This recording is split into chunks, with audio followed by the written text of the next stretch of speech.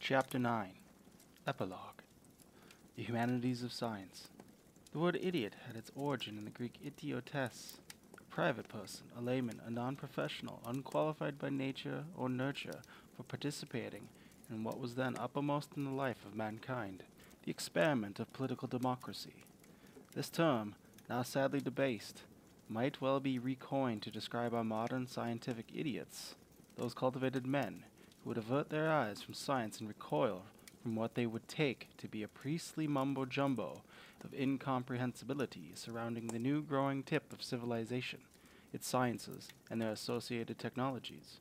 The scientific idiocy of modern culture has now been diagnosed by many distinguished anatomists of our present state of melancholy, by Sir Eric Ashby, Jacques Bazoun, Herbert Butterfield, George Sautun, and Sir Charles Snow, to mention but a few. There seems general agreement that any separation of the sciences from the humanities is a bad thing.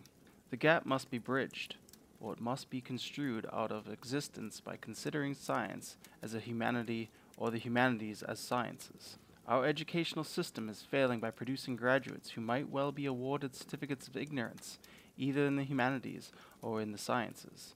Our scientists and our humanists are both becoming deficient for the urgencies of civilization and scholarship, because of their lack of knowledge on both sides of the fence. In the preceding chapters I have tried by exemplification, and by pleading to show that the mid-region between the humanities and the sciences is worthy of serious scholarly study, that it is exciting, and that it might be useful. Only by dint of man-sized labor may all the traditional modes of thought of humanistic scholars, and all their armory of techniques for inquiry be brought to bear upon the subject matter of science. This scholarship, moreover, tells more about science than any mere scientist can learn by osmosis in the course of its proper studies, and it must provide whole sections of history, philosophy, economics, and sociology of science that now exist as scholarly subjects only in the embryo. This, then, is my first claim. Here is a worthy subject of scholarship and research, a field in which all the humanistic techniques can be turned upon all the sciences. As such, it is the prime duty of any toiler in this field, as in any other, to pursue his studies, publish his monographs, and little by little reproduce his kind by training research students and giving them a guiding light, a little brighter than the one that lit his own steps. One could stop here. The subject would then be accorded full rights as a scholarly autonomy, like any of the other exotic specialities, such as Assyriology, Dante studies, or geochronology, that are allowed a place in a few of the world's great universities, perhaps even a little institute all to itself. Many would argue that this is the only rational strategy of scholarship. Only those who must study this subject would then even find it and, what is perhaps more crucial, contrive some stunning device of foundation grant or peripheral bread-and-butter teaching post that would give them the academic leisure to pursue this devious end. Even most scientists and technologists and physicians would wait for their retirement and devote their terminal leisure to being self-made historians showing all the disadvantages of unskilled labor, making ex cathedra statements about science, but nevertheless producing, along with the chaff, some grain of first-rate works of high scholarship. This, in general, is the very way in which history of science and history of medicine, and to some degree philosophy of science, have operated until quite recent times. Clearly, there shall always exist this sort of learning while there yet survives honorable place for the lone scholar, for the inspired amateur, and for the retired professional of gentle tastes. The great pioneers in our field were all such men. My foremost concern is to honor their names, uphold their ideals, and further teachings. The world of scholarship is not, however, composed exclusively of such men. The universities, colleges, and schools have a social contract by which they engage also in education of the population at large, in its training for lives other than the single-minded learning for jobs outside the world of the university. All the great lines of specialization in the humanities and the sciences are taught now to many more students than those that have an urge for this alone. Seen in this light, the academic machine for producing physicists or historians or philosophers, or what you will, has a waste product of more than 90% who do not become professionals at the research fronts of knowledge. Our society allows this because we have remarkably good use for this waste product in other directions, and also because it provides a very good sieve for picking out the bright and productive 10% or less in each field. It seems evident that we need the facility of this big machine for the humanistic examination of science rather than the little machine, minutely efficient though it be, of the Assyriology stage. There is an ample precedent for such necessary growth from isolated scholars of esoteric fields into the complex of large-scale subject, accepted as a normal major department of most sizable colleges. Many of our scientific disciplines emerged thus out of the region of natural philosophy. In another direction, the subject of economics might be an excellent parallel. Economics is a particularly apt analog, for we have attempted to show our discipline tries to do for the scientific world just what economics does for the world of business and commerce. Only as such a large-scale subject can our discipline act as an educational bridge between the arts and the sciences. Only thus can it produce its own 90% waste product of students who will go out into all those jobs and professions midway between the sciences and the rest of civilization. Only thus can we be sure of attracting, at an early stage, a sufficiency of the first-rate minds of this generation who need some exposure to the humanities of science before they can realize that it is here that they might make their major contribution. Here, then, is my second claim. Not only is the subject worthy, but it must be practiced as an autonomous large-scale field of study, not as a rare fragment of specialty. By insisting that a university department in our discipline must be large, we raise certain difficulties but solve many more. In the first place, only by this device can we increase ourselves beyond the ranks of those few isolated scholars who can acquire special dispensation from foundations and presidents, and those equally few who can claim with enough assurance that they can teach all the range of this subject that the deans and departments seem to require. One is as likely to find a single man to teach humanities of science as a man who can teach all history and all science. Less likely, indeed, for in our body work one becomes highly conscious and of the contributions of non-Western civilizations, and must needs trespass on the lands of Arabist and the sinologist. In a reasonably large department, one need only insist, and much more possible it becomes, that a man worthy of hiring need have only a good general background plus research front knowledge of some well-defined area, such as medieval physics, Greek astronomy, 17th century scientific societies, 18th century German medicine, or Lavoisier studies. The same is asked of the graduate student. At last it all falls within the pattern of normal academic machinery. No longer need the poor migrant to our studies feel an incumbent upon him to write the definitive history of all science, or of some such large chunk of it, in order to demonstrate his qualification for calling himself an historian of science.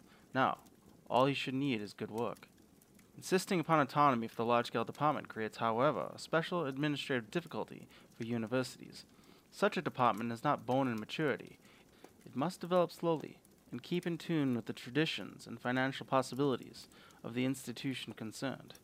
At many colleges, this has led to the growing up of such studies within an already flourishing department of history or of philosophy, or from all or one of the science departments.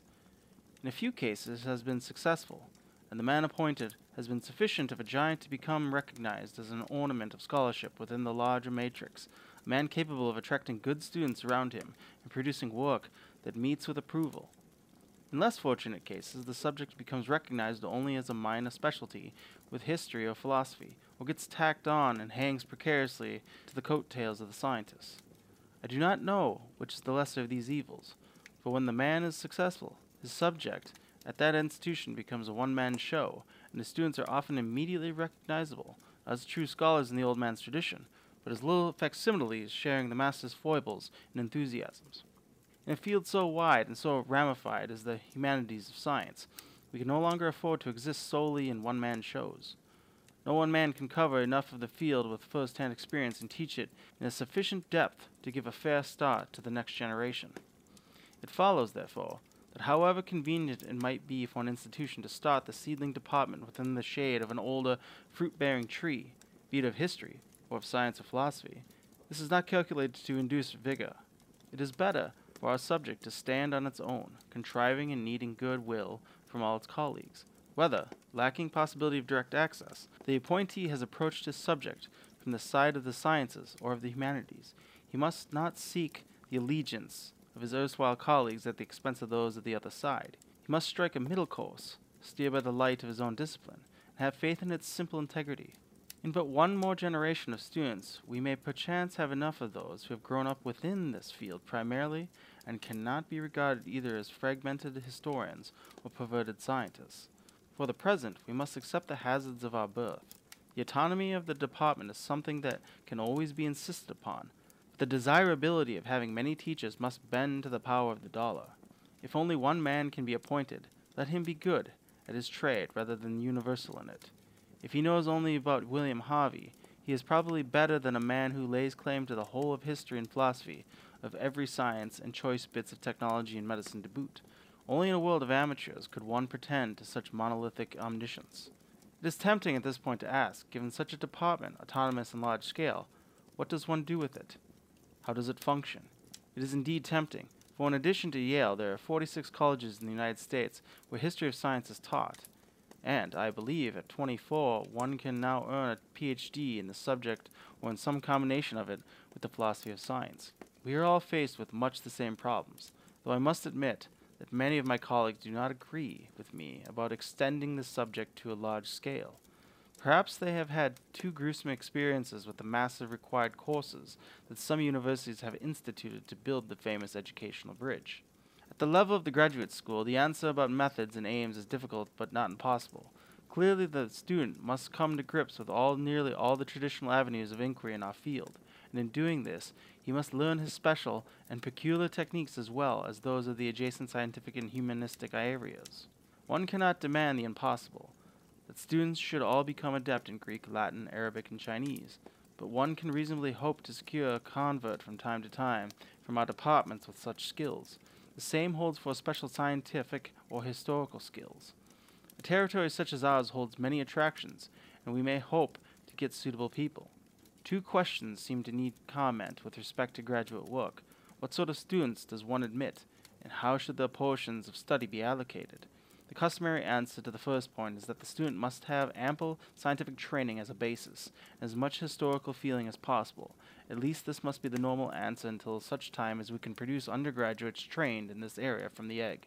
It is not by any means to be taken as unexceptional rule, however, for there exist pathological examples to the contrary.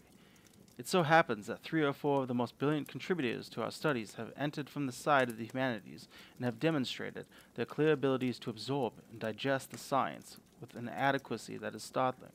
Perhaps it is improbable, but not impossible, and one must therefore allow for the man who has always shown preference for history, let us say, but has managed to acquire, passim, enough scientific backbone to read the Scientific American. Humanists who are worth their salt will attract students other than those who hate science, abhor mathematics, and make themselves scientific idiots. At the undergraduate level, the nature of courses, at this stage of development, is almost certainly experimental.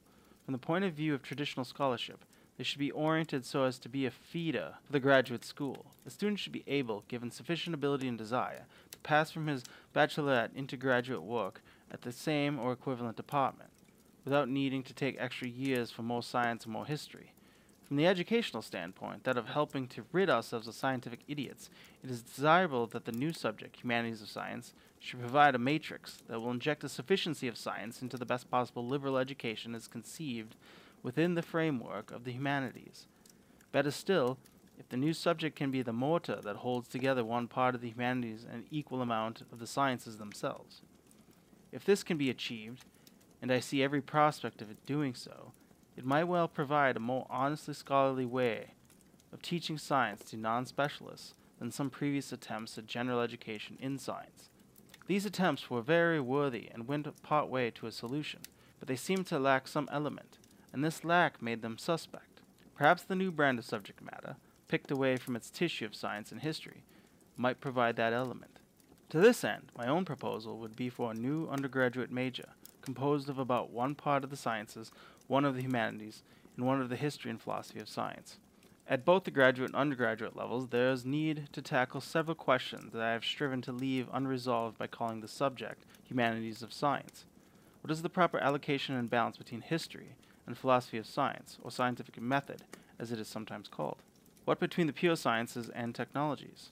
What about the sociology and psychology of scientists? What of the history of medicine? I would claim that these parts from an indissoluble complex must be vexing to dissect. I do not see how anyone can teach history of science without that of technology and of medicine, and vice versa. How could one teach the history of Connecticut without that of the United States, of Europe, and of the world? My own personal solution is to have the general histories of the physical sciences and of the biological sciences as a basic diet, followed by a selection of excursions into all the other areas: technology, medicine, American science, medieval science, Islam in the Orient, etc., as opportunity and need dictate.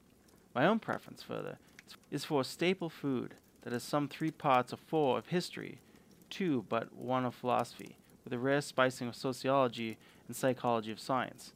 This is based not on any evaluation of the importance or interest of those respective fields, but merely upon the variety of subject matter and source materials with which the student must familiarize himself. One can, of course, spend a life's work in but one corner on any one of these sections. But for a good overall training, the student should have the privilege of being exposed to as much as possible of all the world has to offer. It is the advantage of the large-scale department that this can be done more efficiently. It is the advantage of the large-scale department that this can be done more efficiently there than in a one-man show. It is the sweetness of autonomy that the graduating scholar is then qualified in his own right, and not as a mere sub-specialist, imperfect as an historian, unproductive as a scientist.